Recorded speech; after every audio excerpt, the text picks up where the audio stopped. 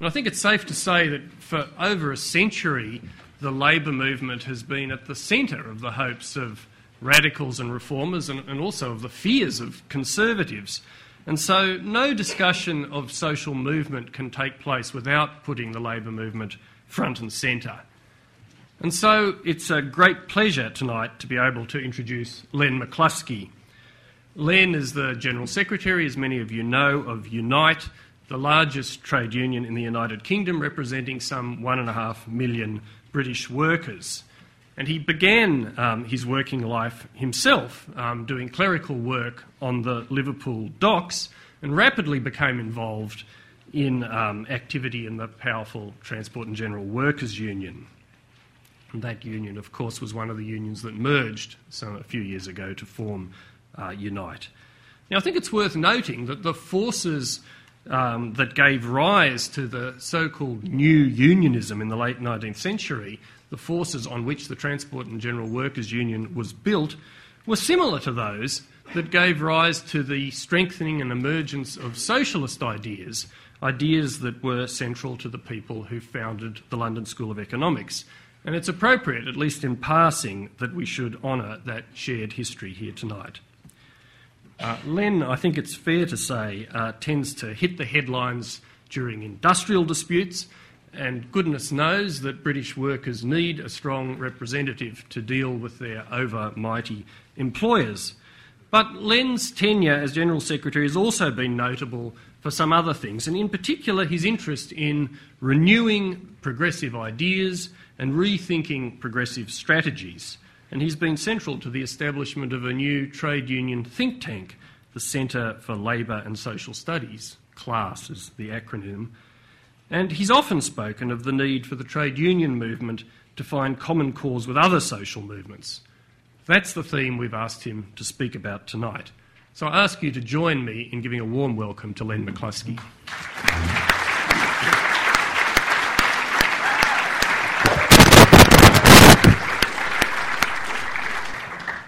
Well, thank you, Robin, and just let me start by expressing my gratitude to all of you for being here tonight. I have to say that when I received the invitation, I was privileged to receive it, and I feel humbled to make a contribution to such a prestigious lecture series.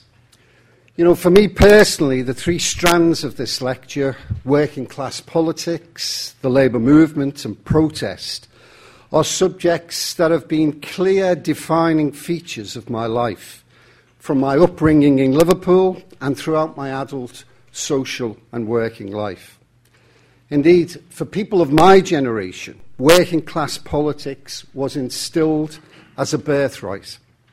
In the same way that birth determines your sex, it determines your class, often your career, your financial prospects, as well as a great many other things.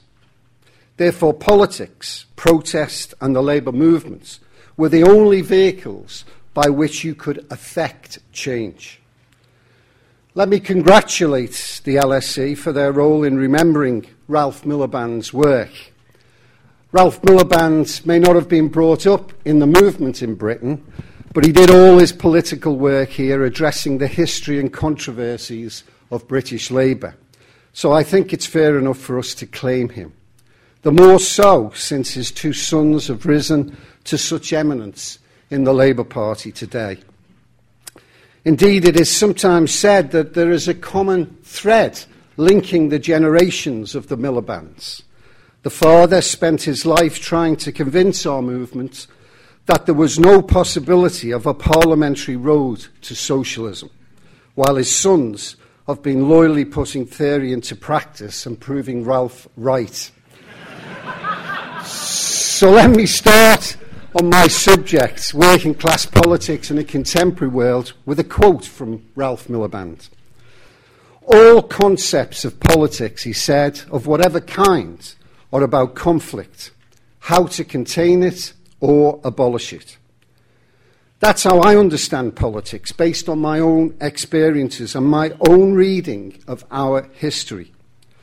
I say that not to celebrate conflict, still less violence, but merely to state a fact. Politics is about struggle, about the clash of interests, and for me, ultimately, about how to create a society and a world where there really are common interests. So let's take a contemporary example straight away. One nation.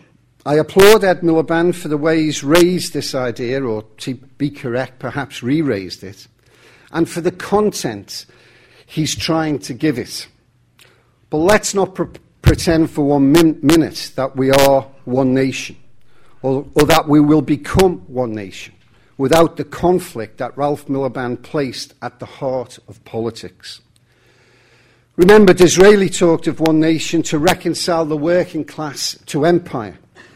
And more recently, Tony Blair claimed that New Labour was the political wing of the British people, when it all too often was the mouthpiece of the City of London and even the Pentagon. So if we are on a march towards one nation and ultimately one world, it's a road that leads through struggle and conflict. But here's a truism. We can't create common interests across a society that is now more equal than for generations simply by wishing for it. So how do we get to one nation, and what part does working class politics play? One thing that is certain, as the Swedish sociologist Göran Therborn has written, while there are a number of plausible labels that might be attached to the 20th century, in terms of social history, it was clearly the age of the working class. For me, the Labour movement has been the backbone to political change and progress for generations. If the 20th century was the century of the working class, it was so because of organised labour and the trade union movement. The trade union movement is the child of conflict, the conflict between wage workers and employers over pay, hours, employment conditions, safety in the workplace. In short, over who should benefit and in what proportion from the wealth generated by industrial capitalism. And that's why the ruling class was so keen to keep trade unions in legal shackles for so long. Britain was the first country of trade unionism, a point I was pleased to see reflected in Danny Boyle's inspirational opening ceremony at the Olympics. In the history of trade unionism, written in 1894 by the founders of Fabianism, Sidney and Beatrice Webb, trade unions were described as a continuous association of wage earners for the purpose of maintaining or improving the conditions of their employment. And trade unions, this is interesting, were initially opposed to state intervention or interference in their relationship with employers.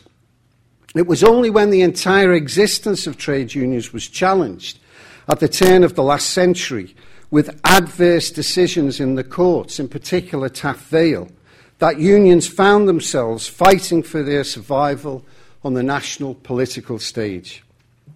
Rising out of these turbulent times was a new agenda. Trade unions had to extend their reach into Parliament and government. The Labour movement needed a political voice to fight for the interests of organised labour on the national political stage. The Labour movement had to obtain influence on the machinery of government.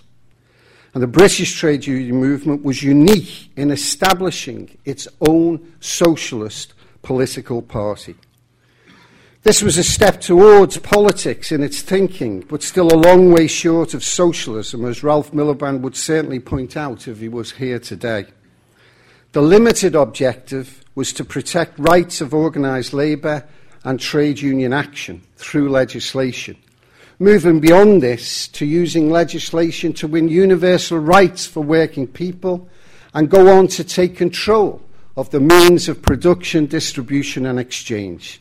But this was not a step taken until after capitalism had passed through the great economic crisis of 1910-1911 and the far, far greater disaster of the First World War.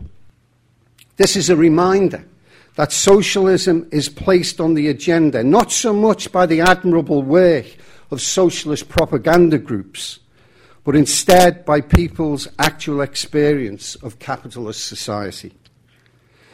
But working class politics, defined as broadly as it should be, has been more than about politics as conventionally understood, what goes on in Westminster at election time. It's been rooted in a sense of community too. Prior to the creation of welfare, it was the labour movement that established the first elements of social provision. No one thought to call it the big society in those days. Whole communities, often established around the sinking of a mine shaft or the building of a mill or a dock, became microcosms of what would later become our nation's welfare state. Before any national government had the foresight to create a national health service or social insurance systems, there was a proud tradition of self-reliance and widespread community provision. In mining communities, there was socialised medicine and healthcare. Homes were built for retired miners and their widows. Funeral arrangements were made and paid for by trade union committees. And before universal education was secured, trade unions were the bodies that wanted to educate working class communities. The Workers' Education Association was established in 1903 and provided working men and women with the opportunity to get an education. The slogan "Educate, Agitate, Organise" encapsulated how workers could improve their lives. If we measure the success of the labour movement as the extent to which it reshaped the behaviour and responsibilities of government, the 20th century saw victories on an unimaginable scale, albeit victories achieved at a price of great suffering and almost exclusively through conflict.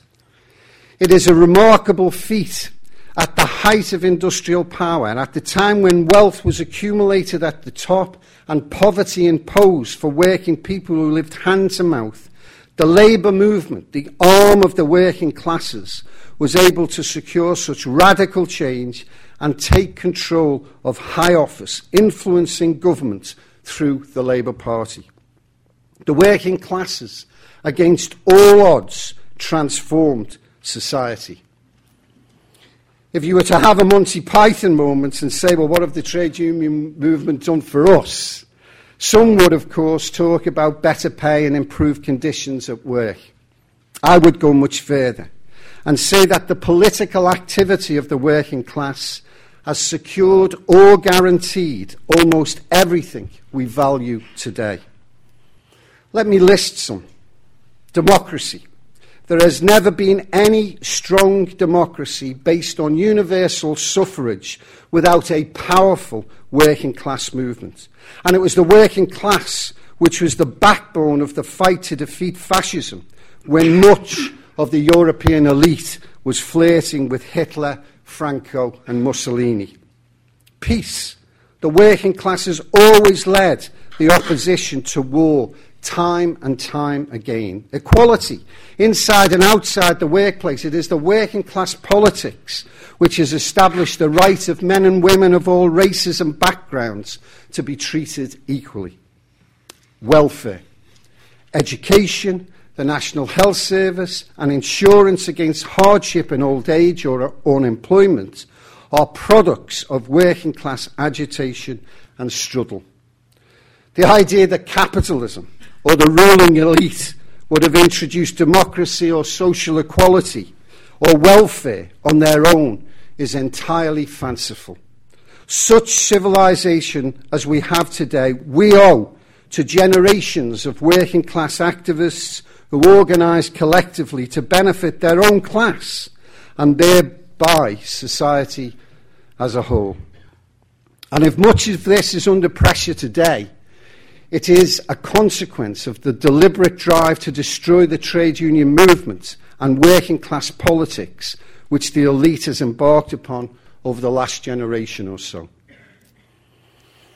Eric Hobsbawm makes the great descriptive point that if we had a long 19th century, from the French Revolution to the Russian Revolution, then we had a short 20th century, from the First World War to the fall of the Soviet Union. For the working class in the West, the century was even shorter than Hobsbawm's insightful analysis describes. For everything that was achieved in the 20th century, there was to be a radical backlash from the late 1970s onwards. Let's just recall for a moment the situation in the 1970s, that much reviled decade. Trade union membership was at an all-time high, public ownership of major industries and services secured, and there was full employment. It certainly wasn't perfect, but it did offer working class people something we had never had before: security and growing horizons. In the words of my fellow trade union leader and Liverpudlian Billy Hayes, he said the 1960s were great. Everyone in Liverpool was living in a better house at the end of the 1960s than at the beginning, and we had the Beatles on top of it as well. That's what the elite, of course, couldn't abide. Working class people who did not know their place, who interfered with management's sacred right to manage, who assumed the right to the same quality of life at work and in their communities that middle-class people had long enjoyed. The neoliberal offensive, which began in the late 1970s, was not mainly about economics. In fact, the growth rates in Britain in the 1980s got worse as a result of its imposition. No, it was about restoring what our rulers regarded as the proper social hierarchy, including getting the working class out of politics. The neoliberal attack has lasted until today, and despite the great crash of 2008, it is still undead, as they say of vampires, and we can see that with the policies and priorities of Cameron and Osborne. Its main purpose was, and always has been, attacking trade union power, destroying the main organisations through which the working class has found social expression. If Thatcher held that private companies should operate without any interference from government, she demonstrated dramatically the extent to which government could obstruct the freedom of workers to organise. The rhetoric of deregulation was reversed when it came to trade unions. Decades on, New Labour did little or nothing to change this situation, and today, of course, we've got some Tories wanting to go still further with fresh laws attacking trade unions. It's not just trade unions as collective bodies that have paid a price for this offensive. Society as a whole has suffered. The neoliberal Washington consensus, on which every government since Thatcher has based its policies requiring trade unions to be shackled, can now clearly be seen to have failed the majority in this country. The downward trend in support for collective bargaining agreements nationally and across sectors has been a key factor in increasing inequality, now a matter of broad concern. Between 1975 and today, the share of our national income used to pay wages of ordinary people fell from 65% to 53%, which is an astonishing figure. Other associated indicators of growing inequality in the Anglo-American world have, of course, been set out in great detail by the Wilkinson and Pickett in their revealing book, The Spirit Level. Public support for privatisation has quickly diminished, and individual shareholding, once trumpeted as the great alternative to trade unionism, is now scarcely greater than it was before the whole exercise began. Instead of creating an army of wealth creators across communities, it established enormous private corporations that amass power and money in rapid time. Instead of creating mass individual share ownership, it handed power to pension funds and insurance companies, all effectively controlled by the city. Instead of creating competition to improve services, it created monopolies which have abused their power, most notably in the energy and rail sectors. Well, so much for the past. When we look to the future, what type of politics can we imagine? First of all, as I've outlined, We desperately need working class politics. Democracy itself dies when it becomes the preserve of a small elite, as we are seeing today in other countries. Working class life and politics were relatively easy to comprehend and defend when I was growing up. The demarcation lines between them and us, the exploiter and the exploited, was clear for all to see. I grew up in vibrant and politicised communities. Life was centred on the Liverpool docks. Around work, we formed the circles of working class life: trade unionism, community, the Labour Party. Today, we cannot simply start from there. We can't build a future working class politics on a basis which has long been eroded. Perhaps the more significant change is the decline in secure and stable employment. This, more than anything else, makes today's working class different from when I was young. In many communities, there was once a large industrial working class population that may have existed for a century or more. Today, there may exist a new population, descended from the old, but depressed, economically inactive, and demonised by the media and the better off. Take mining communities such as Easington in the northeast, or Merthyr Tydfil in South Wales, two of the most economically inactive and poorest communities in the UK. These were once the capitals of British industry in mining, powering the country to over 100 years and through 2 world wars. Now these are the communities that are economically barren, smashed by the neoliberal experiment that sent old industries elsewhere in the world and offered only a bloated financial sector and a housing bubble as replacements. Not all communities have suffered as much, but none are unchanged. People often have to move to find work, and that link between work and communities is broken. Communities that were once proud, hard-working and thriving have become hit by the scourges of unemployment, depression, drug abuse and alcoholism. Research from IPPR tells us that the long-term out of work are more often concentrated in the same disadvantaged communities that have weak local economy with little chance of finding work. A working class without any prospect of work. Whilst our communities have changed and the economic model has been transformed, the demarcation lines between them and us remain. The concept of the exploiter and the exploited still exists. And these people share another key attribute in common with their working class predecessors. Both were demonised by press and politicians. This is interesting. Let me read an extract from George Orwell's The Road to Wigan Pier, 1937. This is what he said. In his early boyhood, George Orwell thought that to nearly all children of families like mine, common people seemed almost subhuman. They had coarse faces, hideous accents, and gross manners. They hated everyone who was not like themselves, and if they get half a chance, they would insult you in brutal ways. That was our view of them. And though it was false, it was understandable. For one must remember that before the war, there was much more overt class hatred in England than there is now. Today's media hype demonisation of the unemployed and those on benefits bears a stark resemblance.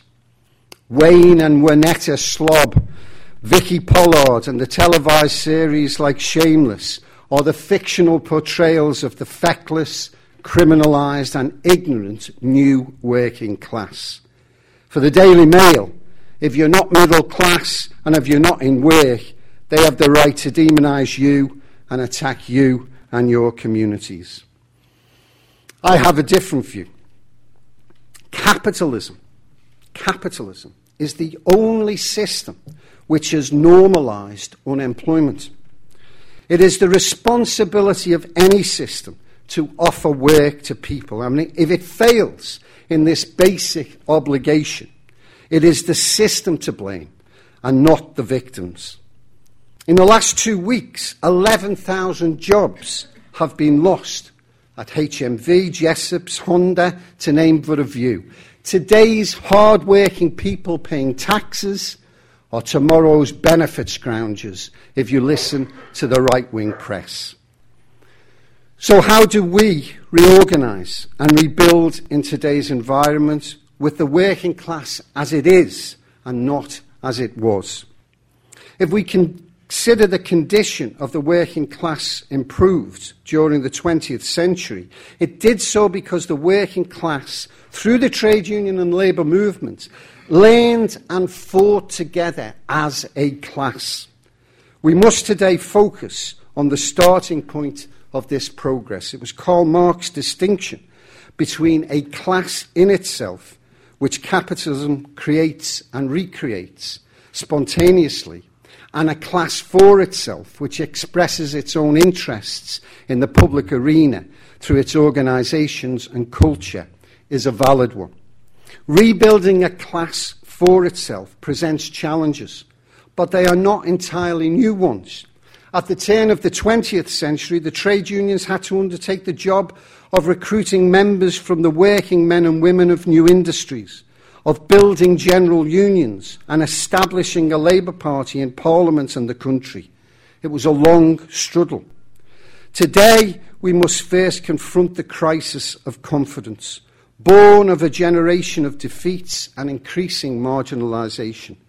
We have to say that we speak for the working class, that the working class speaks for a better world for all, and we have to organise and fight on that basis, not as a special interest or as a lobbying group, but as the motivators of the only real alternative to the crisis of capitalism and the multiple failures of the present ruling elite. As unions, our first job is to organise workers and secure a better deal for them at work. Simple objectives, but again fraught with conflict when you face so many exploitative and anti-union companies. But working class politics must go further. My union, Unite, is leading the way with an ambitious new programme to recruit, organise and educate across the whole of our communities. The unemployed, the disabled, carers, the elderly, the voluntary and the charity sector. It is time for these people to be organised and to be given a voice. Who better to do this than the trade union movement? Unions can't continue to watch on idly as successive governments leave so many on the scrap heap.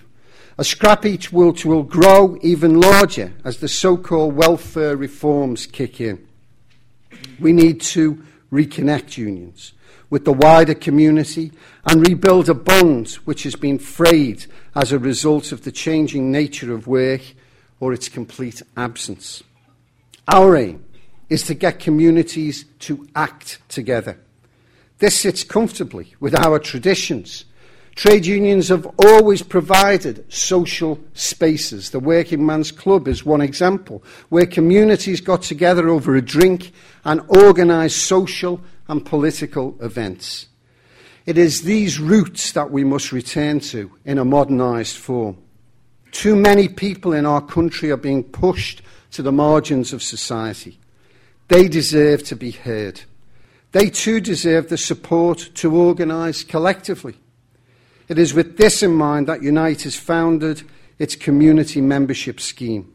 Those not in work aged 16 to 116 can now join our family. That's why we now have community branches springing up across the country and community organisers working in every part of our nations. We offer training to individuals who want to become community activists. Our activists go into their communities and build groups, empowering people to do something for themselves. In Leeds, community groups are campaigning against workfare and organising regular demonstrations against employers like Argos, who are using this modern-day slavery. In London, they have organised benefit buddying, linking the unemployed with people in work. In Sheffield, they have set up a phone tree to protect their members in case of eviction. In Glasgow, our community members are working with our industrial members to save a much-loved community cafe. We have seen community members demonstrating their support for our industrial members in their disputes by supporting pickets and protests. And Unite is also working to meet the needs of our members through the creation of a new credit union. High street and internet loan companies say they provide a much-needed service which would otherwise be out of reach.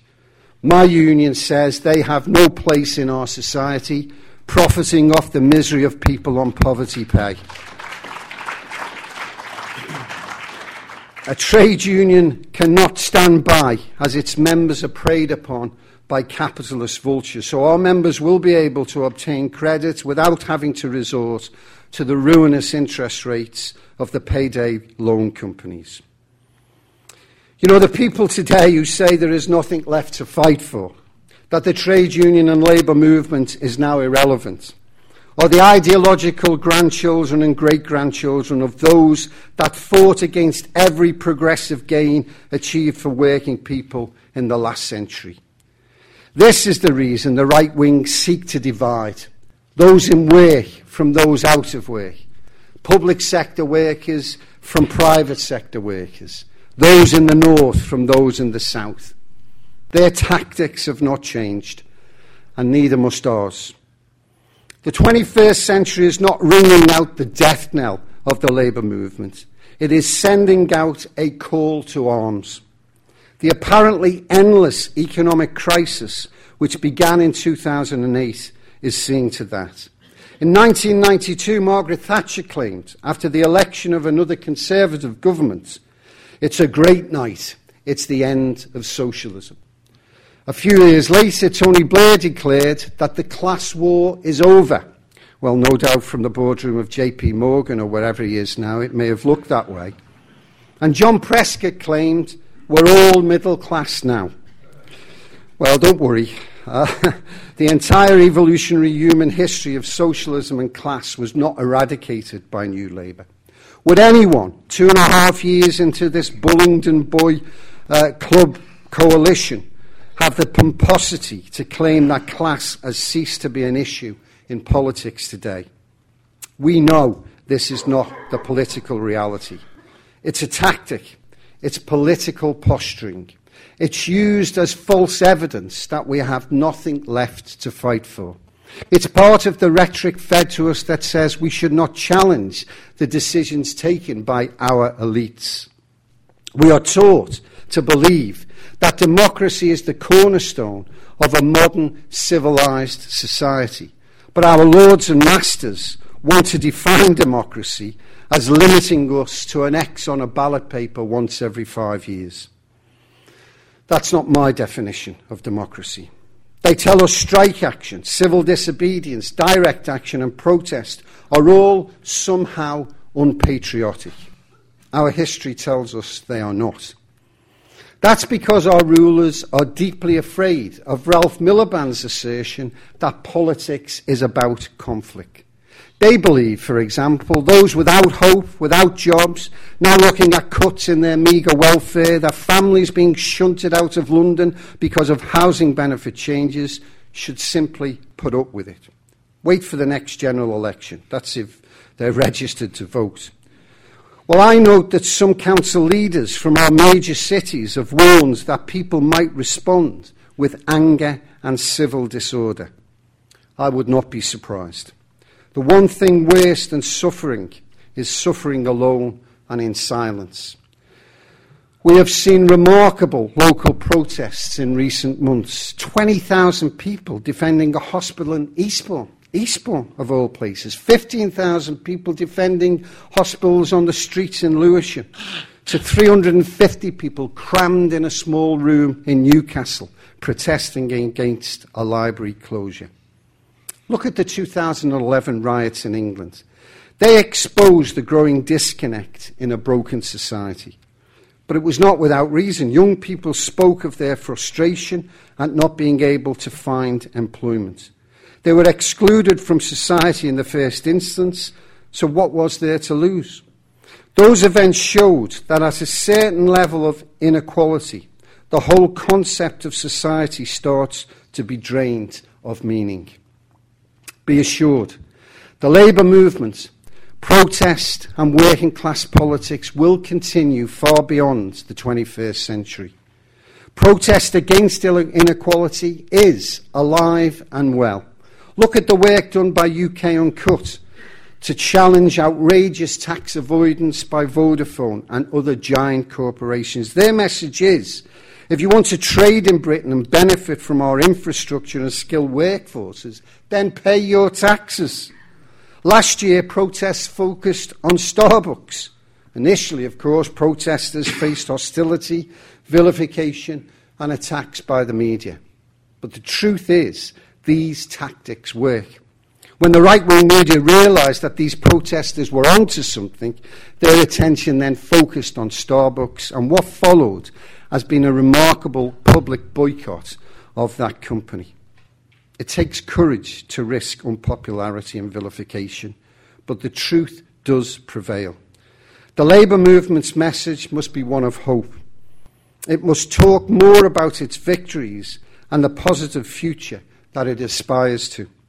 Britain is broken, but it is the system that is broken, not the people. Trade unions and the labour movement must continue to give hope for a better way of doing things. They must work to educate, agitate and organise. I'm proud to associate Unite with these initiatives and to hope to form a longer-lasting alliance between organised labour and radical protest, even if it comes from outside our traditional movements.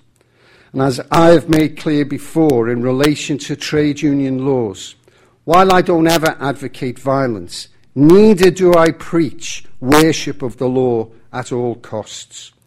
So my message to capitalism, if you can send a message to a system, is this: mend your ways or risk mounting social breakdown and disorder.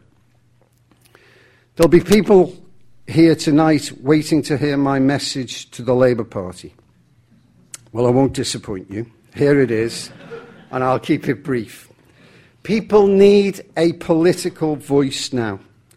As the working class reasserts itself, Labour is the natural, historic vehicle for their voice, but not to the exclusion of others in society wanting a better future. Every Labour victory has been based on an alliance, and that is the alliance I see delivering a victory for Labour in 2015. But let me make it clear, crystal clear. If in the future there is any return to the discredited recipes of Blairism, the Labour Party will be over for me, and I believe millions more besides.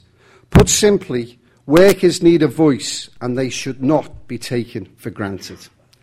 Whatever the upshot of electoral politics, working class politics must grow and develop based on the socialist education that Ralph Miliband called for.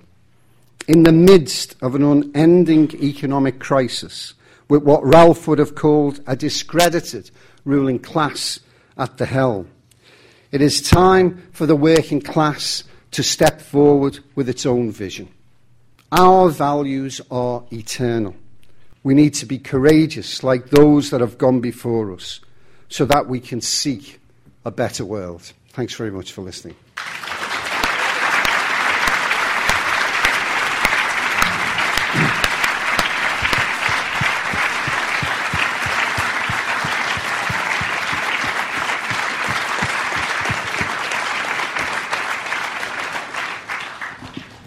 Thank you very much.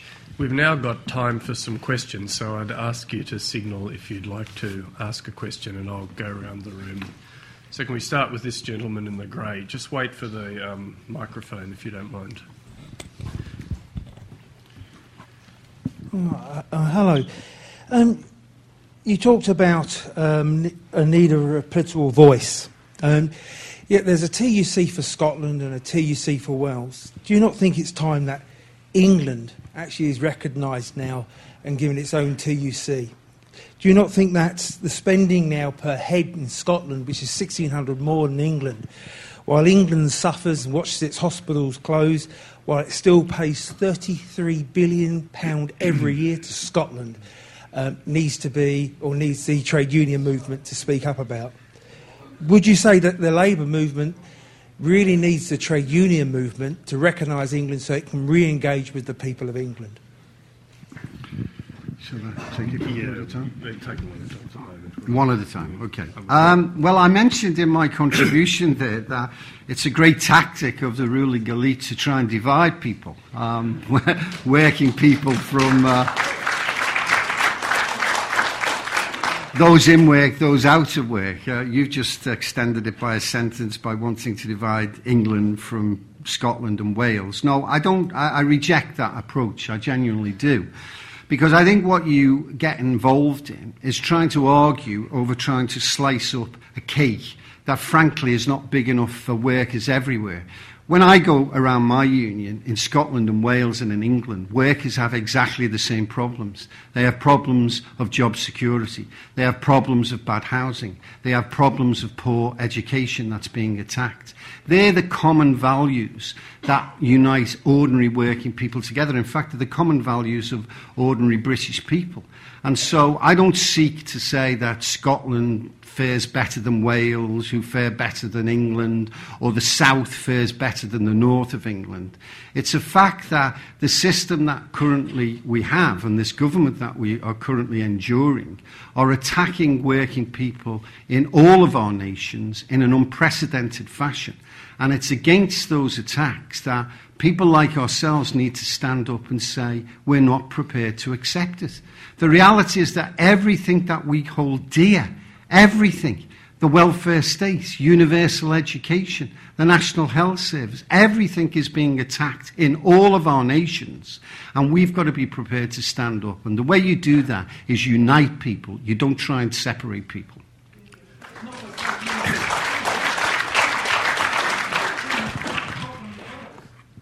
Okay. I think we've got a lot of questions at the moment, so I think we should take a few more. It seems like there's quite a lot of questions, so I'm going to take in clusters. So can I have first that gentleman there, and then afterwards the man at the back, and I'm looking for this gentleman here.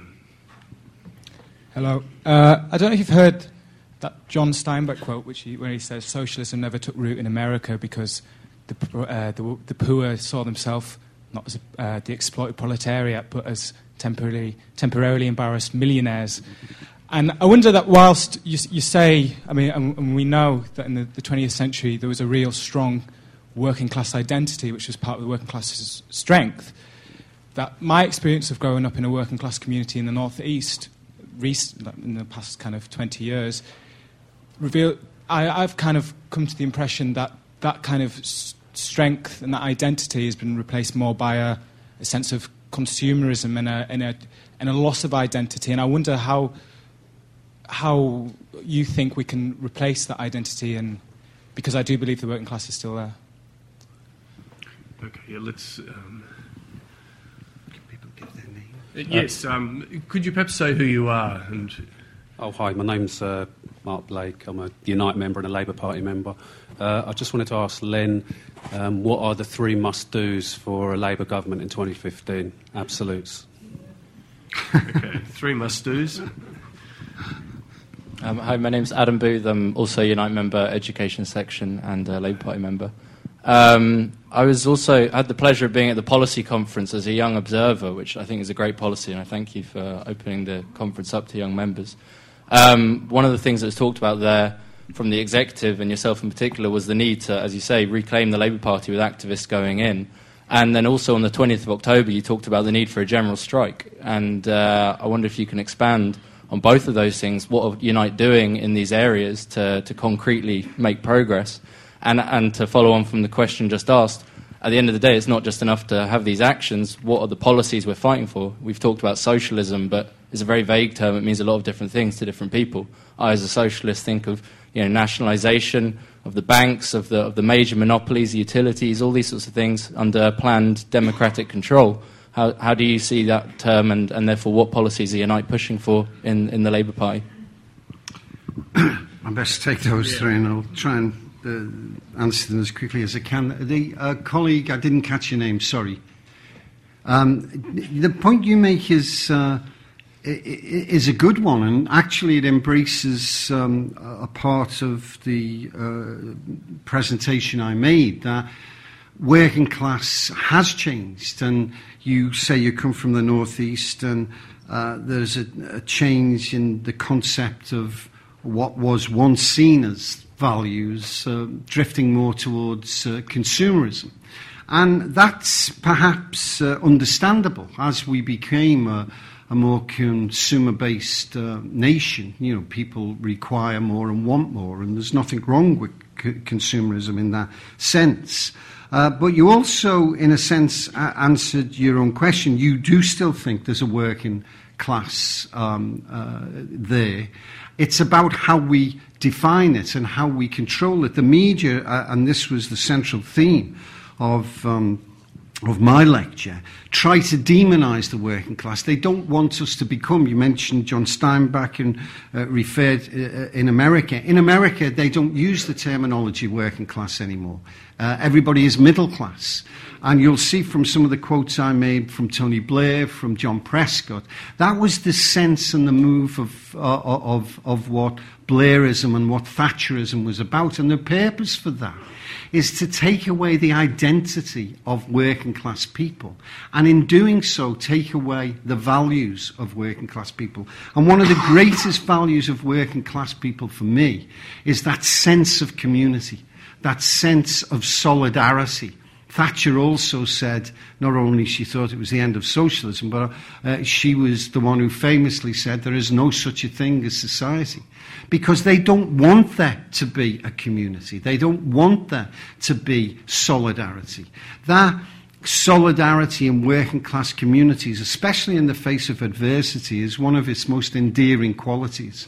And that will never change. And we've got to be proud about our working class values and our working class roots. And we've got to reject the caricature that the right-wing media try to portray as the new working class, the chavs. And if you read Owen Jones's books about the demonisation of the working class, it spells it out very clearly. And the way that we try to do that is to talk about our values, to give people power. There's been a recent poll, I forget, just very recently, last few days, people asked what did they regard themselves at the moment, and the vast majority of people regarded themselves as working class, because there's a reassertion of the fact that we are being attacked by the ruling elite.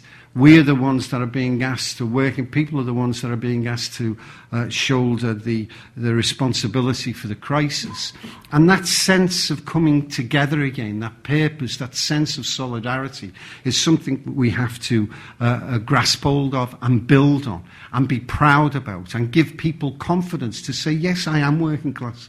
And the values I believe in of decency, fairness and justice, of a decent job, of good education for my kids, of a decent home to live in, of dignity in old age, they're the things that are the core values of ordinary British people. And the more of us that kind of talk about that and reassert those values, the more I believe that we are in a chance of achieving a better society. Mark and Adam, you've talked about the Labour Party. Mark, the three must-dos, where are you? I forget where you were now. Yeah, to be honest with you, I can let you into a little, well, it's not a secret. Ed Miliband, when I first met him a couple of years ago, he'd just been elected and I'd just been elected, and I met him. And he asked me the same question. Lenny, if you had three wishes, three things that you'd like us to do when you got back into power, what would they be? Or do you want to think about them? And I said, no, I don't have to think about them. I'll tell you now. It is trade union freedoms, trade union freedoms, trade union freedoms. And the reason I say that is because it is only organised labour who are capable of defending working class communities. Only organised labour who can make certain that working people advance in terms of paying conditions. And that's precisely why, of course, the Tories, Thatcher and the establishment have consistently tried to attack us and undermine us. And in that sense, we have to recapture that. Of course, there are all kinds of important issues.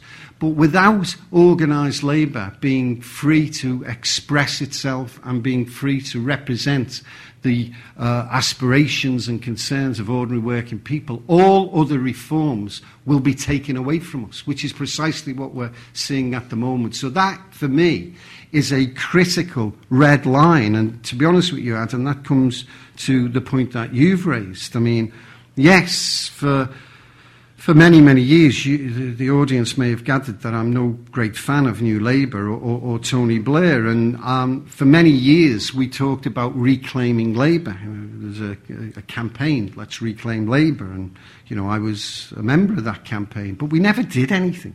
And certainly our unions never did anything to reclaim Labour. I think what we've said now in Unite is we do have to reclaim the Labour Party for our values. And the way to do that is to involve ourselves at the grassroots of the Labour Party. And in Unite we have a very detailed and sophisticated political strategy to do precisely that, to make certain that we've got people who have our values elected into Parliament so that they can speak with our concerns and they know what we're looking for and what our values are. And that is something that can't be done overnight. I haven't got a magic wand to do it, but we are seeking and beginning to make headway, so much so that the reactionary forces within the Labour Party are beginning to squeal like pigs because we're suddenly doing the things that they've been doing for a long, long time. And in that sense, we have an opportunity.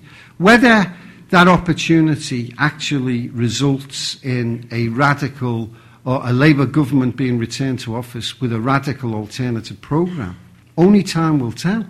Because what I say to Ed Miliband, and I've met the man a number of times now, he's a decent guy.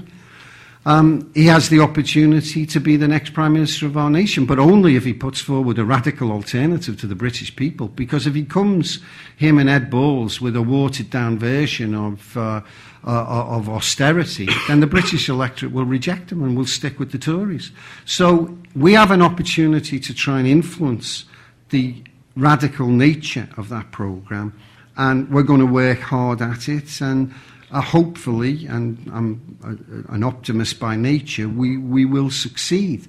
As regards the general strike, Adam, as you know, the TUC last September passed overwhelmingly in their Congress a resolution calling for the TUC leadership to examine the practicalities of a general strike.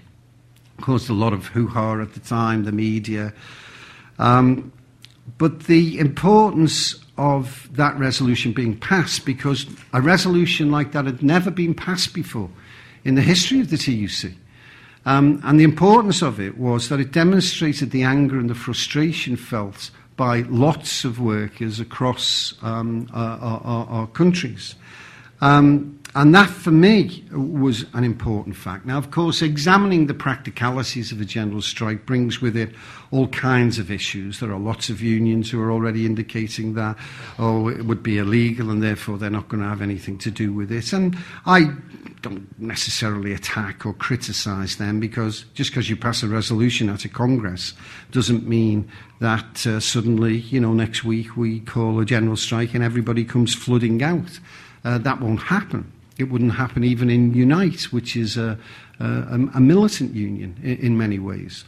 But what we're doing is taking the resolution serious, and we're going to kind of consult with our members and raise the consciousness of our members as to what their views are. I think there's a number of people who have been surprised, including, I remember hearing Mervyn King, the Governor of the Bank of England, saying he's surprised that people haven't been out on the streets rioting of what's happening. The National Health Service, which all of us take for granted and is so special to us all, is being privatised before our very eyes. And yet, you know, there doesn't seem to be a response yet from the British people. You pick... sorry, I didn't hear that. You pick... Well, that's what I'm trying to answer the question on.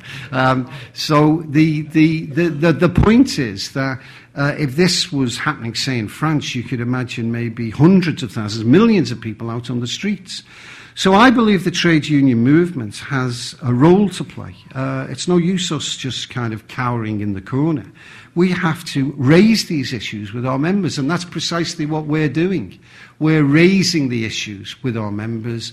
We are seeking in our consultation and our discussions how to lead towards a position where we get the type of support for mass action. I believe there will be coordinated strike action in the public services unions over pay and jobs and services this year.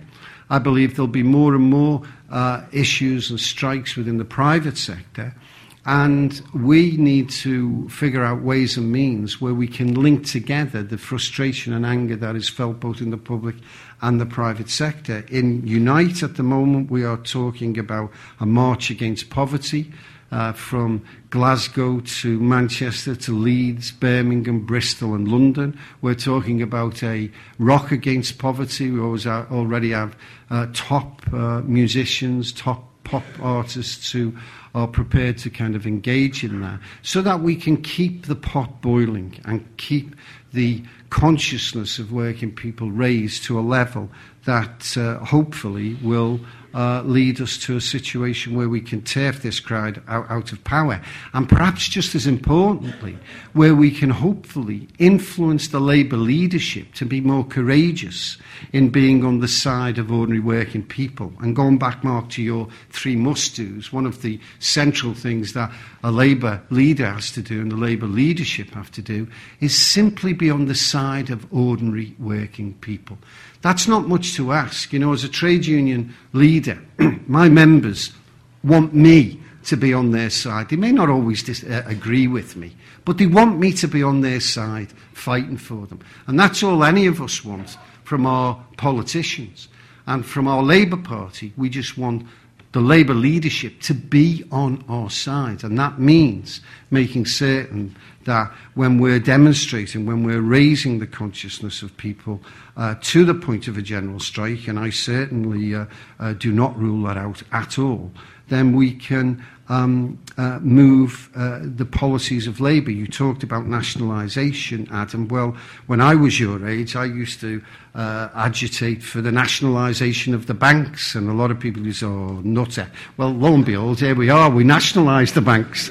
So, and I think if you put it to the British public tomorrow, whether they were in favour of taking the rail back into public ownership, there would be a massive yes. Now, the Labour Party are doing some really interesting work in that. Maria Eagle's doing some really good work on rail transport. And they're the type of things that we have to build around this radical alternative.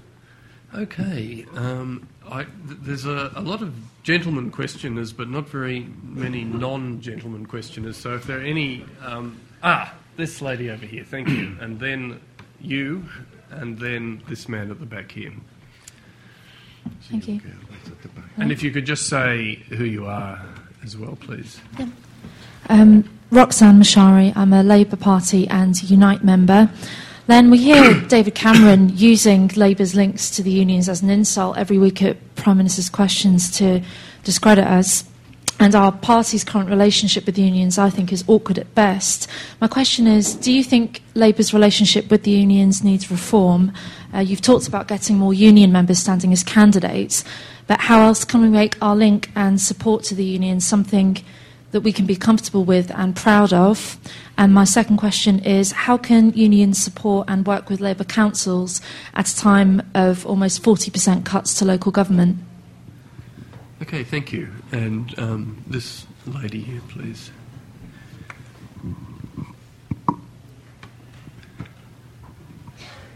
Hi, my name is Emily Gordon. I'm a student here at the LSE, and I'm from the U.S. and worked in the trade union movement there for about a decade before coming here. I appreciated your talk. My question is about the Occupy movement and how you see, when we talk about, when we think about some of the large-scale street protests that's happened in the U.S. and here in the last several years and what people have been experiencing. I'm just curious to hear your thoughts about how to bridge what's happened there, continuing to happen with activities at strikes and others that the labor movement can take on behalf of workers. Thank you. Hello there, my name's Luke Donnelly. I'm a reader of Socialist Appeal, Labour Party member, and most proudly of all, a community member of Unite, which I've recently had the pleasure of joining. But when I got involved in union activity, it was when I came across a picket line at my workplace, and up until that point I was of the understanding that I couldn't join a union. And there's a real problem, particularly for young people, but people all around, not knowing how they can get involved, how to get involved. And basically I was wanting to know how are we going to get young people into the union so that they're protected in work and in school, and if they're made redundant or fired or whatever happens to them. Right, okay. Roxanne, yeah, I mean, obviously the attacks that Cameron levels against us, in a way it makes me smile, because listening to Cameron and the right-wing media and the ruling elite, they often like to tell people that trade unions are irrelevant now. If that's the case, why do they keep attacking us? Why do they keep raising us? And you're right about Cameron. He raises the link. Part of the problem we've had for a long, long time, and this is the one of the characteristics of New Labour, is that New Labour did become embarrassed by the link with trade unions. They were happy to take our money, but would have preferred to, be like the dotty ant in the attic, locked away, just shove the cheques through the door every now and again. Well, we've got to say that that's not acceptable anymore, and people should be proud of trade unions, should be proud of what we've done. My speech was about the fact that organised labour is responsible for most of the civilised society gains that we have. We've always been on the side of the angels, trade unions, and our labour leaders should be proud of it. Ed Miliband is a member of Unite, and he should be proud of that. Now, the truth is, of course, Ed doesn't know anything about trade unions.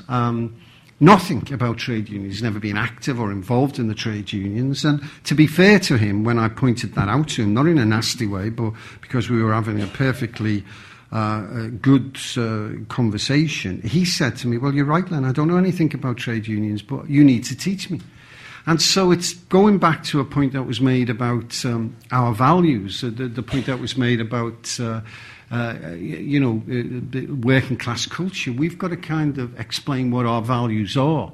And that's precisely what we've set out to do. I think somebody was explaining to me recently that the current parliamentary Labour Party is probably the most right-wing we've had for a long while. But I see something different in the PLP. There are more and more trade union MPs who perhaps have felt isolated, who now see that there is something for them to coalesce around. And that's how I believe that we need to reform our association. It's also about, and part of our political strategy, is getting our activists to join Labour. Now, why would people want to join Labour? Well, because we have a common narrative that says we are trying to reassert our values of what we stand for. And we're having significant success on that at the moment, because when ordinary people who want to have a political voice feel that their union has got a purpose, then they join, they take an active role.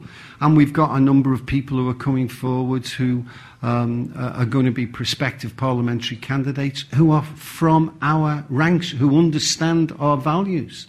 And that, I believe, at the next election will dramatically change the complex of working class representation within Parliament. When I say working class, let me just be specific about this. I'm not necessarily saying people who come from the working class. I'm saying people who understand working class values, because trust me, I could name, and I'm not going to, I could name a number of current Labour MPs who come from the working class. but have well since abandoned our values and now only want to attack us. So I'm talking about representatives in Parliament who understand our values, and I think we're making successes there. How can we deal and assist Labour councillors? That's a huge, huge question. In fact, I've seen my good comrade, one of our executive members, Kingsley Abrahams here. Kingsley is a councillor who voted against cuts in his local council, as a result was vilified by the Labour group and expelled. And we as a union are kind of struggling with trying to develop an argument, because as a result of what happened with New Labour, it is endemic in the Labour Party, right the way through to local councillors, that trade union values don't mean anything. We've got Labour councils who have embraced the cuts with gusto and are implementing them with no difficulty whatsoever. Now, you are absolutely right. The majority of Labour councils who are hit with this massive reduction are struggling. And our message has always been that they should engage with the trade unions at local level and work together to see if cuts can be minimised, to see whether there is an opportunity to build a resistance to what the Tories have imposed upon us. And there are a number of different ways of looking at this. You know, the truth is that I was talking to a friend at the weekend, actually, who was very basic about what he thought of councillors. He had two mates that had been elected local councillors, and he said to them, you best not vote for the £30 million cuts. And they said, but, you know, we've got to, because... And he said, well, you start voting against closing down nurseries and old people's homes and swimming pools and expect me to have a drink with you. I'd do nothing but spit on you, because you're not there to do that. And you should stand up and fight it. And if that means you get debarred or you lose your seat in some way, well, then so be it. And there's a problem here, because whilst he shocked me a little bit in his viciousness at what he thought Labour councillors should do. But, you know, when you think back, that's what Labour councillors used to do. The fact that now Labour councillors are paid, often some of them see it as a career, and they don't particularly want to rock that career, and therefore their engagement in trying to seek opposition and ways of opposing the cuts becomes minimised. So it's a really big question for us at the moment. If we've got genuine Labour councils, then we've got to try to assist them in every way we possibly can. But at the same token, we've got to try and see, and we're doing it through our network of councillors, try and see if we can build up a linkage that says, let's do something about this collectively. I'm not suggesting for 1 second that this would happen, but wouldn't it be incredible if tomorrow all Labour councillors decided that they're not going to implement the cuts? Wouldn't that be fantastic? Wouldn't it be incredible if every Labour council in our nation says we're not implementing your cuts? What would happen? What would happen? Now, the idea of that takes me back to the to the 1980s in Liverpool and down here in Lambeth and Sheffield and that. Whether you can maintain that kind of solidarity, I don't know. But the reality is that we need to engage with our local councillors in a way that assists us in helping them on the one hand, but also makes them understand why they are there. And they are there to represent working people in their communities. Emily, your point about the Occupy movement is a good one. Let me say, I hope I'm not putting any of my other General Secretary colleagues down here. But I think I was the only General Secretary that went to St. Paul's to address the Occupy movement. I found it incredible that this worldwide phenomena took off. And in a sense, it demonstrates the period that we're in. These are extraordinary times that we are in. None of us have ever been through these times before. It's not as though some of us old fogies could say, oh, yeah, I remember in the 1960s we did this, or in the 1970s we did that. None of us know what's going to happen. I remember asking Mervyn King a question on the General Council.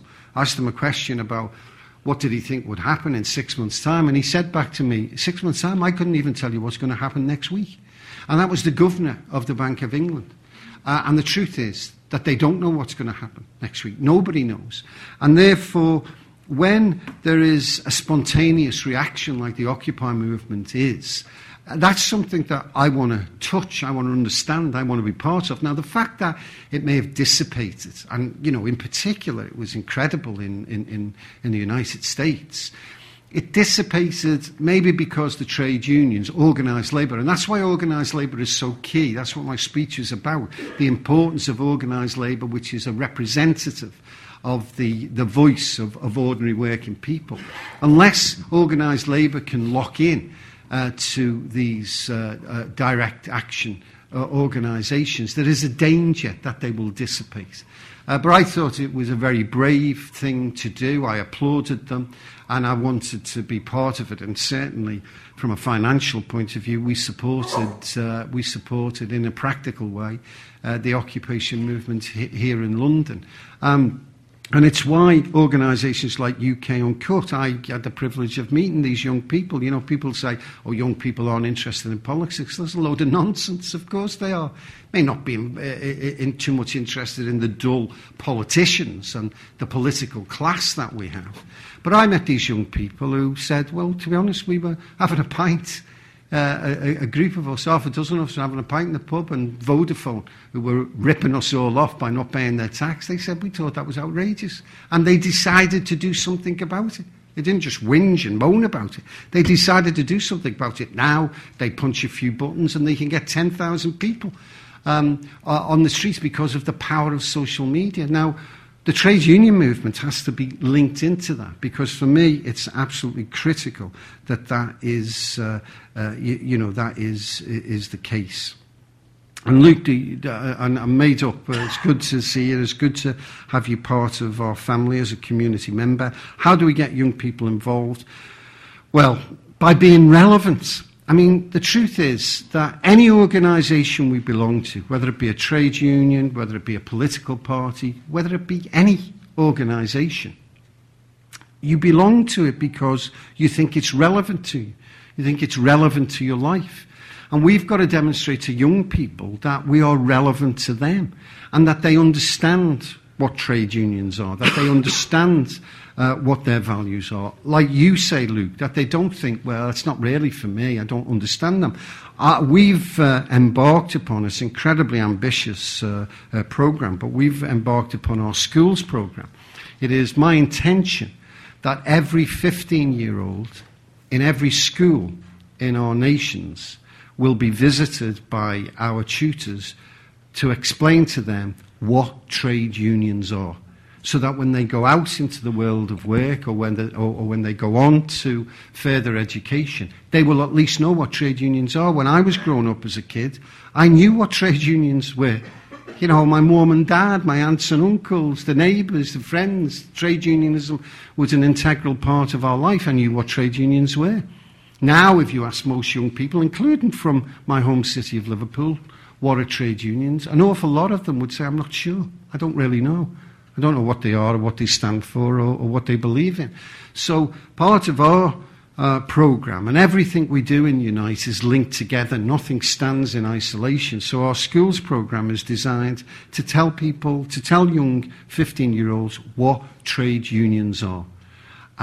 So that at least when they go out, they'll say, yeah, I do know what a trade union is. And to explain to them that we want to be relevant, and we have a youth committee, we have our national committees, our regional committees, so that young people can tell us what they want, what are their issues, how can we become more relevant. And of course, social media, I mean, it blows my mind. I can just about switch a computer on, and there's people in this room who tell you I can't even do that. But I mean, it does blow my mind, and it changes from week to week. Now, Fortunately, in my union, I have people who do understand what it's all about, and we're developing a new e-com strategy, which is supposed to be, they tell me, the best in our movement. But it is also trying to work out how we can lock into social media so that we can engage, in particular with young people, and make them feel part of our family. Okay, well, I think we've just got time for sort of rapid-fire questions and rapid-fire answers, just one more round. So can I have this woman here, and then the man at the very back, and this gentleman here with the pad. But if you could make them all quick, we need to make it a bit quicker. Hi, I just wanted to ask... Sorry, who are you again? Hi, my name's Mendora Gbogbo. I'm a social entrepreneur. Basically, what I wanted to ask was what the union is doing in terms of trying to promote working class candidates. I'm 43 years of age, I'm working class, set up a business in my front room in Peckham. I now train parliamentary staff about casework, I'm politically active, but I'm banging my head on the brick wall trying to get through, not because I'm not skilled or qualified, but because there is an elite that runs this country, that also runs the media, that trains up their people that do the PPE at Oxford, that gets them firmed up and gets them into Parliament. And when they get into Parliament, they do not articulate policy decisions that actually represent the mass majority of people because they haven't experienced poverty, they haven't had any experience of social mobility. All we have now as an organised unit, as a working class person, which I still class myself as being, are the trade unions. So my question to you is, back in the day we had Ruskin College, what is available for people like me who are agitated, annoyed and want to change things? What is available in terms of unions? You need to train us because progress, the right within the Labour Party is training. They are training middle class, unaffected, entitled candidates to get into Parliament and do nothing. They do not change society, and we need the unions to be a bit more savvy on identifying and training up working class candidates who are confident enough to stand in Parliament and to push through policies that will actually bring about social change. Okay, thank you.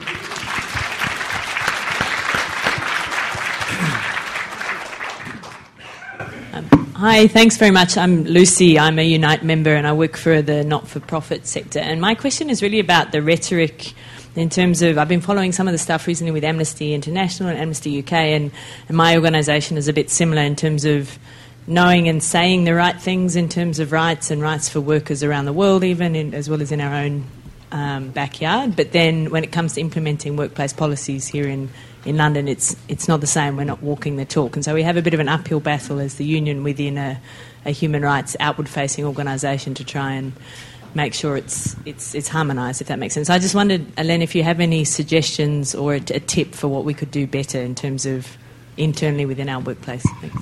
All right, and lastly, this gentleman. Yes, Steve Ballard. I come from Haringey, by the way, a Unite member, and we're seeing Haringey closing down youth clubs, of all places. The Labour Council is closing down youth clubs in Haringey. And indeed, my question is really about the Labour Party, because I can't square why you think that you should be so on board with the Labour Party rather than actually challenging it and saying, we will only give you the money if you commit to certain policies. I agree, the defence of the scrapping of the trade union laws would be a good start. But if I do need to take you back, social democracy starts from the assumption that somehow you're dealing with reasonable people. The people that we're dealing with learnt their trade, by inflicting inhumanity on the rest of the colonies. And they're doing it now still throughout the rest of the world through imperialism. There was this whole banking arrangement whereby basically the imperialist-controlled banks say, you all owe us money. Now, unless we have a trade union member or somebody says, hang on, it's our money. Why don't we hang on to our money and start organising our own affairs?